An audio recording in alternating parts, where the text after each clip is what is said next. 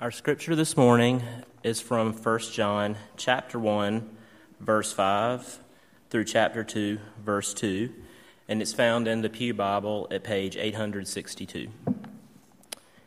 This is the message we heard from Jesus, and now declare to you, God is light, and there is no darkness in him at all.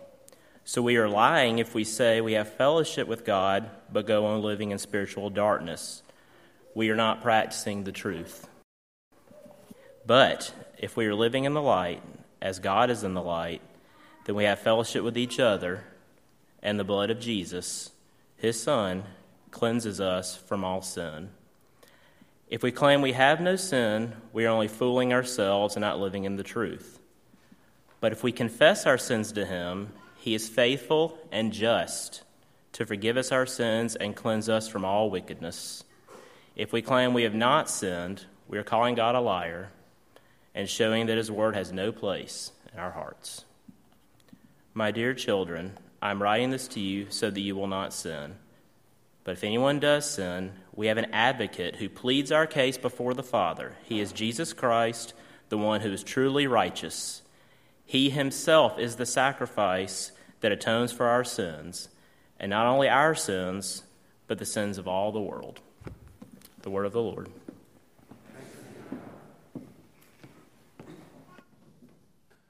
Well, we begin a new series this morning called Walking in Faith based on 1 John. You've already walked in faith this morning, and to be commended because you did not see the order of worship and didn't have the structure in front of you, and thank you for walking in faith when it comes to that. You do have an outline there you can work with if you like, or we will also have things up on the screen as we always have. You know, in Scripture, the metaphor of walking is just one of the most important metaphors you find there. Talking about walking with God or living for God. Now, you know, usually I preach from the New Living Translation, and Jamie asked me, which I appreciated before, do you want me to use NLT, which he did. I'm going to be actually pulling from the older NIV at some places, because the NLT uses the word living instead of walking, which really magnifies the significance of this particular word. So we're talking about walking in faith. I think of 1 John 1:7, which is in our particular passage. If we walk in the light as he is in the light, we have fellowship with one another, and the blood of Jesus, his Son, purifies us from all sin. Walking in faith. Now, 1 John 1 and 2 deals with some very basic things related to faith, which is why we're calling this morning's message Baby Steps. Now, John at this point is a wise, aging man writing this toward the close of his life. He's the last living among the disciples. And so here's this wise sage of a man offering some words really about the basics of the faith, baby steps of the faith, if you will. And he calls those who are receiving the letter dear children 12 times in these 5 brief chapters. So he's talking to them as children, in a sense, his children, his spiritual children, but also obviously God's children as well. When we talk about that, you take the image of walking, you take the image of children, you put those together and you can easily work with this idea of baby steps. Now, isn't it wonderful when a baby finally comes along and is able to walk? That's a very special moment for a parent. The child's been wobbling along, falling down a number of times, but then finally they kind of get their balance, and are able to walk a bit. It's just a wonderful moment. Now, rather than talk about that, I thought we would exemplify that up here. So I've asked Jamie and Jen Gibson to bring Evans Gibson up here. There he is. Oh, no. You may have heard from him earlier. He was making it very clear that he has a mother. And as Jamie was reading, I think he proclaimed that is my father. So that's why we've granted a whole lot of grace for him. But we thought we would just bring him up here. He just learned to walk rather recently, and we're just going to see if this can work. Can you do it up here? Folks, can y'all see okay? I'm going to sit down here and kind of guard the steps here. So let's see. Just take your time. No problem. Did you bring a reward or so? Oh, there's the reward. Okay. So hopefully he'll be highly motivated. Okay, here we go. Yes. All right. You want to go back to Dad? No, he's got the passy. So, all right. Thank you. Double duty, reading Scripture and now that. Thank you, Gibsons. It's wonderful just... What's that? Oh, for the soundtrack? No! That was threaded throughout that we're talking about baby steps and children. I had asked Evan to do that throughout the service, so we're in good shape now. But again, 1 John 1 and 2 present us with really baby steps toward the Christian faith. That's really what it's all about. It's about sin and confession and forgiveness and Christ as advocate. And the basic steps have to do with agreeing with God. I loved the song that Brian sang. Is it not How Can It Be? What is it? Yeah, that one. I can't. But when he talked about, and even before he shared from Isaiah 44, where it talks about how we need to have this clear understanding of who God is and who we are. And as you see on your outline, I'm talking about these baby steps that have to do with agreeing with God. And we'll see in just a minute that that's what confession literally means, is to agree with God. And part of it is, a large part of it is agreeing with God about who we are, and we are loved. It's who we are, as we sang just a moment ago, and who God is, who is so wonderful and so gracious. So we'll get to that. So what are some of the basic steps, baby steps, toward the faith that 1 John deals with? Well, first of all, we need to agree with God about a beloved Son. Agree with God about a beloved Son. Now, I'm not talking about Jesus here, but one whom Jesus really loved like a son. You could say like a brother, but he really loved him as a spiritual son as well. And I'm talking about John. Arguably, John knew Jesus more intimately than anyone else. You could make a defense for Peter, but I really do think in the long run he knew John better and confided in John more, which is why he's referred to as the beloved disciple, or the disciple whom Jesus loved. One thing about John, though, I think people give so much airtime to Peter because he has that cool nickname of Rock, and he was obviously a real solid guy. He was a fisherman, like you'd see on Deadliest Catch. I always think of Deadliest Catch. Those are the guys Jesus hung with. And he had that nickname of Petros, Rock. And sometimes John is miscast, I think, even in artwork. I don't know if last time you saw the Da Vinci painting of the Last Supper. And, that's really Jesus' wife in there. No, it's just Da Vinci Code mess. But look at John, even in that painting, and he's this kind of gentle, soft figure. And a lot of times he's portrayed that way, which I don't think is right. Yeah, Peter had the name Petros, but if you put John together with his brother James, Jesus referred to them collectively as Boanerges. Does anybody know what that means? They were the what? Sons of thunder. Sons of thunder. I think of professional wrestling, these two guys, like they're tag team, In this corner, the Sons of Thunder. You just picture them, these big alpha guys, right? Tough guys, temperamental guys, obviously. I loved it when in Luke 9, where the Samaritan villages are not accepting Jesus and his teachings, and James and John go to him and say, hey, do you mind if we call down thunder upon these people? Call down the storms upon these people. And it's funny, they don't even ask Jesus to do it. It's like, we got it. We can do it ourselves. Just, hey, is it okay with you? We're going to call down the wrath of God upon these people. Well, Jesus says, no, we're not going to do that. He's also very prideful. Later on, soon after Jesus has been talking about his imminent suffering and death, James and John come up to him and say, hey, we want you to do something for us. Oh, really? What? We want to, stand on either side of you when you get your throne. We want to sit and stand beside you on either side, left and right, when you get your kingdom going, because you need help. And we're the ones to help you, okay? Very prideful, very alpha is what I picture him as. And obviously stumbling and falling on his face with his own baby steps, just as Peter did. But no doubt, nevertheless, Jesus still loved this guy. He was one of the three who went with Jesus to the Garden of Gethsemane. And much more meaningfully, he's the one standing there at the cross, the one disciple standing at the cross with Mary, the mother of Jesus, watching him die. And you remember it's Jesus who looks down at John and says, take care of her, take care of my mother. So this guy was an intimate friend of Jesus, and we need to agree with what he says about Jesus. Jesus loved him like a brother, in a sense, loved him as his child. So that's our first baby step, is to agree with what he says, what he testifies in his witness about Jesus, which if you go back to 1 John 1:1, he really talks about that. Now, let's go ahead and put that up there, Stephen, but I want you to know that I have changed. John very graciously had put this in third person singular, saying us and we, because he was really talking about himself and what scholars call the Johannine community, his apostolic associates who were there with him ministering. And he would say, that which was from the beginning, which we have heard, which we have seen. But I've changed it to first person just so you can get a sense of just how intimately John knew Jesus and experienced Jesus on earth. So let me just read this. That which was from the beginning, which I have heard, which I have seen with my eyes, which I have looked at, and my hands have touched. This I proclaim concerning the word of life. The life appeared. I have seen it and testified to it, and I proclaim to you the eternal life, which was with the Father and has appeared to me. And what does he want to declare? I proclaim to you what I have seen and heard, so that you may also have fellowship with me as a fellow Christian. And our fellowship is with the Father and with his Son, Jesus Christ. I write this to make our joy collectively complete.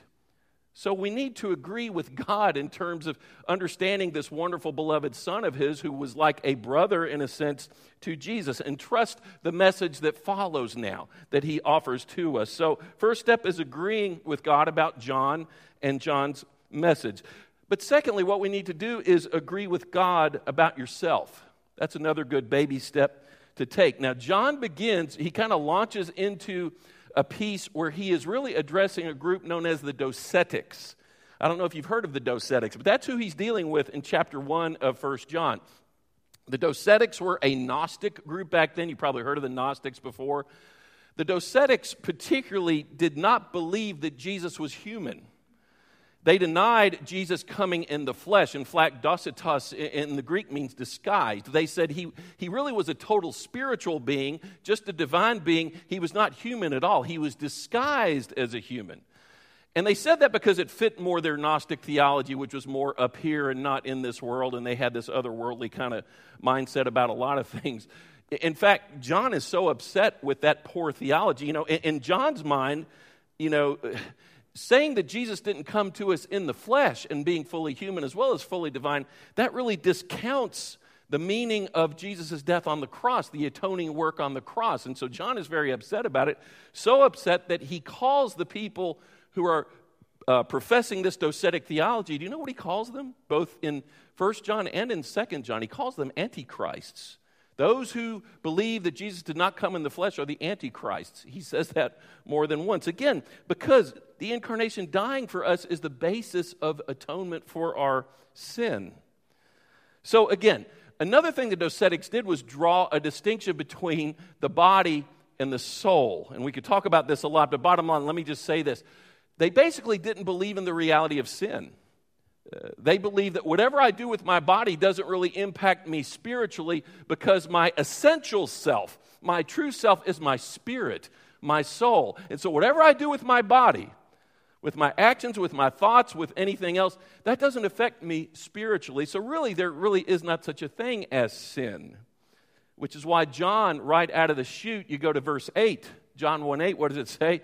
He says, if we claim to be without sin, we deceive ourselves and the truth is not in us. And he's going after them. You know, if I say that I have no sin, I am not agreeing with God's assessment of me, that I am a broken sinner in need of his grace and his love. Now, I've been talking about the Docetics of the first century. Obviously, this didn't have any impact on us at all, right? No application here. Are you kidding me? You know, we have a lot of people, even in our own society, our own culture, who I would say are religious or spiritual, but they fail to acknowledge the reality of sin, this gap between ourselves and God and our own personal sinfulness. They fail to see it, or they refuse to see it. Now, could we really be that deluded? Oh, I'm spiritual, you know, and this sin thing, I just don't think in those terms, or I don't accept that. I just don't think about that very much. Are we that deluded? Well, you know what? We're pretty deluded about incompetence. It's interesting. Did you know that most incompetent people don't know that they are incompetent? Y'all ever run into that? I get the most amens from that. Okay, well, it's true. Dr. David Dunning of Cornell University, he and his associates in the Journal of Personality and Social Psychology found that very thing, and they also said people who are incompetent are more confident of their abilities than competent people are. They also found the skills required for true competence are the same skills necessary to recognize that ability. Now, let me just read this quote, because then I'm going to move from incompetence to sin. Now, this is actually from that study in that psychology journal. He says, not only do incompetent people reach erroneous conclusions and make unfortunate choices, but their incompetence robs them of the ability to realize it. Well, let's tweak that kind of delusion towards sin. Let's read it a different way, and I just kind of shifted it a little bit. Not only do some sinners reach erroneous conclusions and make unfortunate choices, but their sinfulness robs them of the ability to see it. I think that's a very fair statement. But obviously that never applies to you and me, right? Because we've arrived, right? But that's the way people, including ourselves, can be, whether you're a believer or unbeliever. Sin not only separates us from God, it can kind of blind us to our predicament. Applies to believer and unbeliever alike. So you don't just apply this to the docetics. We can act like them when we ignore our own sin, deny it, compartmentalize it, not deal with it.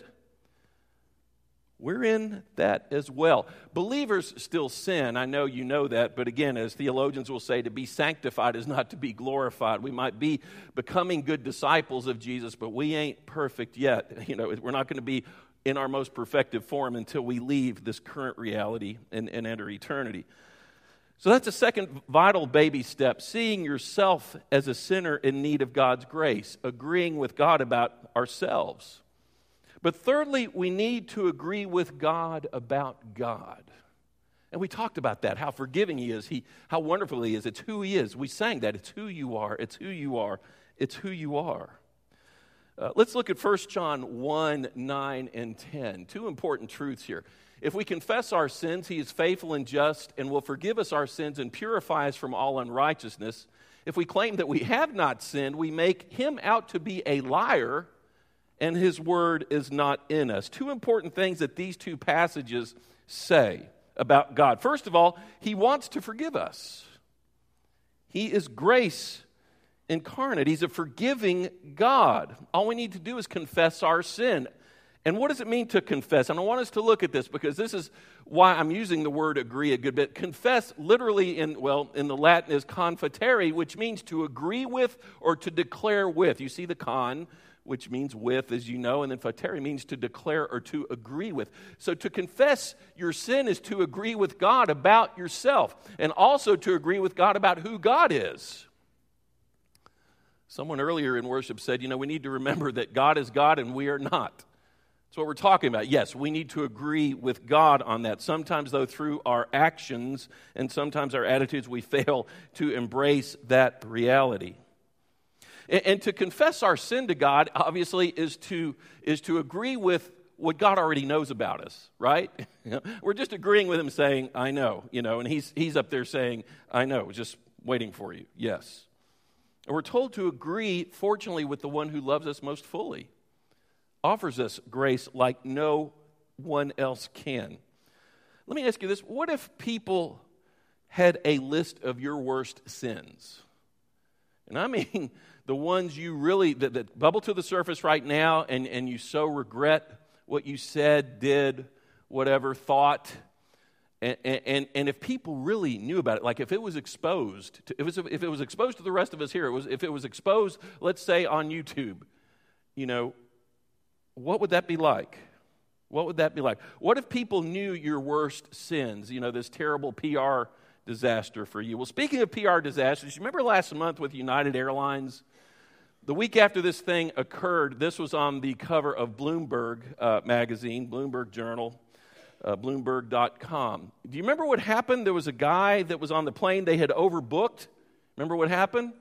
And they went over, and it got pretty intense. It was a flight from Chicago to Louisville, and a passenger was forcibly taken from this overbooked flight, and he screamed and was grabbing at stuff. His shirt came up. I think his glasses either broke or something, but I think he got even a little bit bloody and stuff. But this officer had grabbed him and was dragging him down the aisle. and outrage ensued. People were upset with United Airlines, and it really was a PR nightmare. And I remember somebody sending to me some Twitter. I don't have a Twitter account because I'm too old. But somebody sent me this Twitter list, and it was these new mottos that people were suggesting for United Airlines after that occurred. And I just thought I'd share some of them with you. First of all, you carry on, we carry off. That could be a good one. What would you like? Or would you like a neck pillow or a neck brace? I like that one. Okay, go ahead. We overbook, but you pay the price. We have red eye and black eye flights available. Very good. Okay, next one. We put the hospital in hospitality. Might be my favorite one. Okay, and finally, you can run, but you can't fly. There you go. Love that. Now again, let's say your worst sins were recorded and exposed and made as viral as what happened on that flight. Let's say there was even footage of these things that you said or did or thought. You know, what embarrassing mottos would be imposed upon your PR nightmare. But thankfully, thanks be to God, let me go back to 1 John 1:9. If we confess our sins, he is faithful and just and will forgive us our sins and purify us from all unrighteousness. All we need to do is agree with God what he already knows, that we are sinners in need of grace. Yeah, that's a little baby step. I know you know this, but are you embracing that for yourself, and have you done that lately, even as a discipline?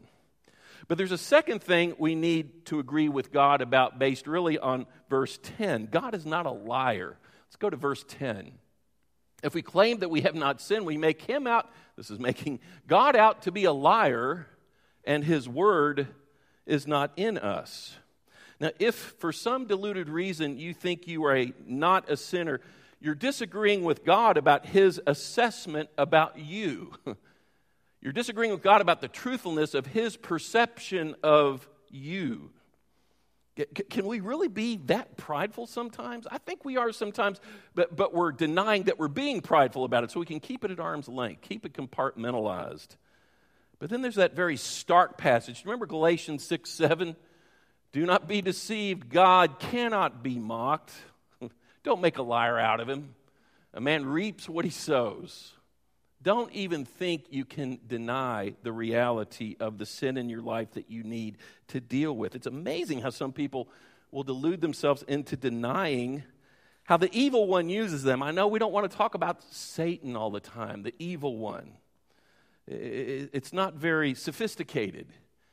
And yet it's much more naive to deny the reality of the evil one than it is to affirm the evil one. I read about a pastor who had been preaching on the reality of Satan and how Satan can lead us into sin. And there was a guy in the service, and he was kind of this smug, sophisticated, kind of lukewarm guy as far as his faith went. And he kind of waited around till the pastor was locking up, and he walked out on the sidewalk side by side with the pastor and said, you know, we talk too much about sin, and I don't buy into this devil thing, really. I mean, you know, as long as I'm good, you know, I think this devil isn't going to affect me. It's like he's not even there. To which the pastor, just continuing to look forward as they walked, said, yeah, two people walking down the same road going in the same direction seldom bump into each other. It's well put. So don't fall prey to disagreeing with God about God. But most significantly and fourthly, agree with God about the beloved Son. And here I am talking about Jesus. Let's look at 1 John 2, 1 and 2, two wonderful verses. My dear children, here he is calling them my dear children.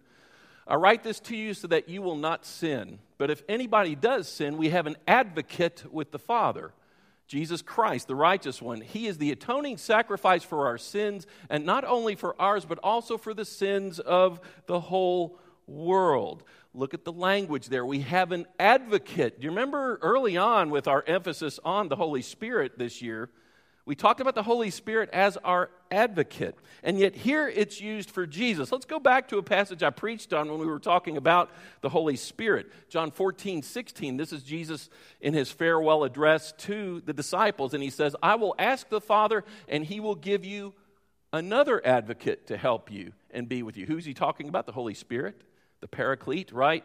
To help you and be with you forever. the Spirit of truth, saying it is this Holy Spirit. Now that's interesting because, again, we've talked about the advocate we have and the advocacy we have through the Holy Spirit. But it says, notice, another advocate. I'm going to send you another advocate. Allon parakleton, another advocate. Well, that means there was a primary advocate, a first advocate. Who was it? It was Jesus himself. And I think it's so cool that John uses that now, having heard this and written about it, recorded it in the Gospel of John. He uses this again, saying, I remember Jesus said he's going to send us this other advocate, but he was the original one. He was our first advocate. And again, I love this little phrase here, to help you and be with you forever. Proston. He will proston you forever. That literally means face to face. He will be face to face with you. And I think that's so cool. What it's saying is he will be face to face with us whenever we need him, whenever we call on him. He will be with us face to face and sympathize with us in all of our difficulty, our trials, our sins, whatever it might be. But he will also be, and Jesus is making this promise, he will be face to face with God the Father when we leave this world, this reality, and Jesus stands not just face to face with us, but then he stands face to face with the Heavenly Father to plead on our behalf successfully, still batting 1,000 on that, in order that we might become a part of eternity. Face to face, standing up for us. Okay, I'm almost done. Here are my two concerns, though. I'm afraid that you might either take this message either too lightly or too heavily. What do I mean by that? Well, some of you might say, I know these baby steps. You know, I knew them not long after I walked my first physical baby steps. I've been in church all my life. I know these basics about sin and confession and forgiveness and the like. I'm beyond that now. I've arrived. You know, I don't need to review them daily as a discipline. Well, let me put it this way. When a child does baby steps and falls, can you imagine a parent saying, oh, it's okay, just stay down on the floor. Just stay down there. No need to get back up. You know what it takes to walk, but that's not important to me. I just wanted you to know, what it takes to walk, but you just stay there on the ground. No need to get back up. No need to improve on this. You know, God's telling you for your own good, get back up and walk. You know, don't lounge on the floor in cheap grace, okay? Practice it as a daily discipline. That's why it's so basic. That's why it's so much of a baby step. It's what we need to be doing each and every day, going back to those basic fundamentals. Or we might take this all too heavily.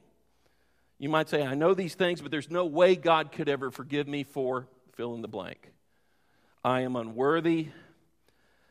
I'm just now beyond the reach of his grace. And I know people on a regular basis who struggle with that. Well, let's say you're a parent again and your child takes some baby steps and then falls. Can you imagine a good parent saying, well, too bad, you're done. No way you can get back up. Or if you get back up, it doesn't make any difference. You're worthless.